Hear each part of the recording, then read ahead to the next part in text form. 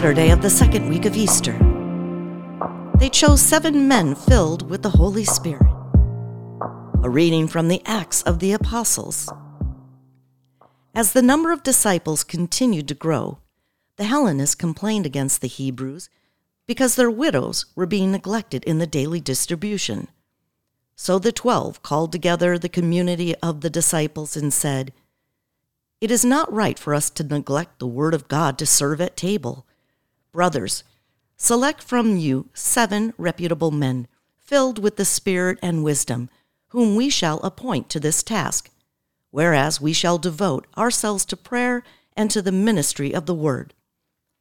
The proposal was acceptable to the whole community. So they chose Stephen, a man filled with faith and the Holy Spirit, also Philip, Prochorus, Nicanor, Timon, Parmenas, and Nicholas of Antioch, a convert to Judaism.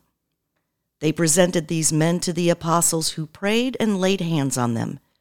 The word of God continued to spread, and the number of the disciples in Jerusalem increased greatly. Even a large group of priests were becoming obedient to the faith. The word of the Lord.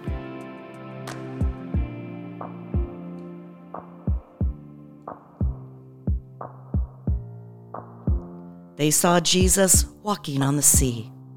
A reading from the Holy Gospel according to John.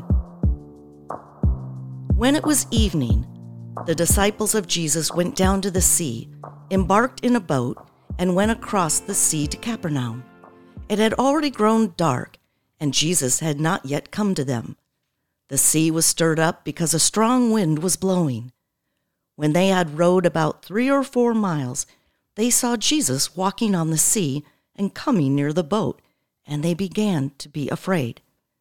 But he said to them, "It is I, do not be afraid." They wanted to take him into the boat, but the boat immediately arrived at the shore to which they were heading. The Gospel of the Lord.